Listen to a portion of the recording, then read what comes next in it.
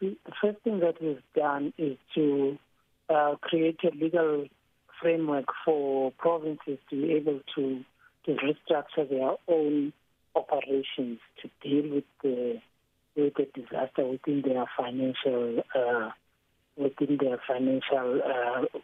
budget at the moment.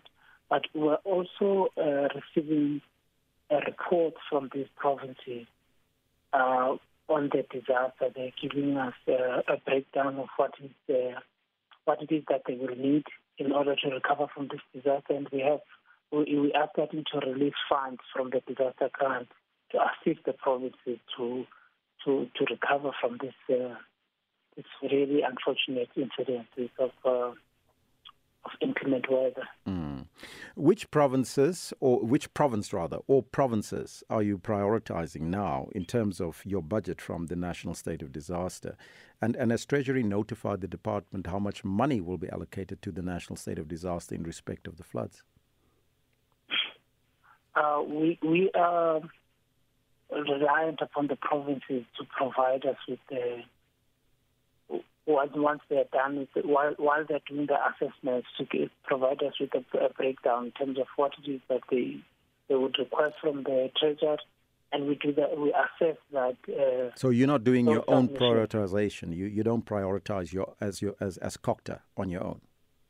No, not on our own. But at the moment, in terms of the response itself, not in terms of the budget, but in terms of the response, last week it was Mpumalanga. It seems to have recovered, and now Eastern Cape is really struggling with the flooding. How much money has Treasury allocated to the department for the disaster? Treasury has not allocated the funding yet. That is work that is ongoing, depending on the severity of this disaster. With the information coming from the province, the Treasury will be able to give us a figure in terms of what will be made available. Are individuals, businesses, and agriculture in particular eligible to apply for financial assistance from the National State of Disaster? This funding is available for public infrastructure that has been damaged. There is no allocation at the moment for private individuals and businesses. Normally, what would happen is that there would be insurance that is available for private individuals and for businesses. But at the moment, the funding that we are requesting from National Treasury is for repairs to public infrastructure. Have you been able to quantify nationally how much money will be spent in relation to the state of disaster?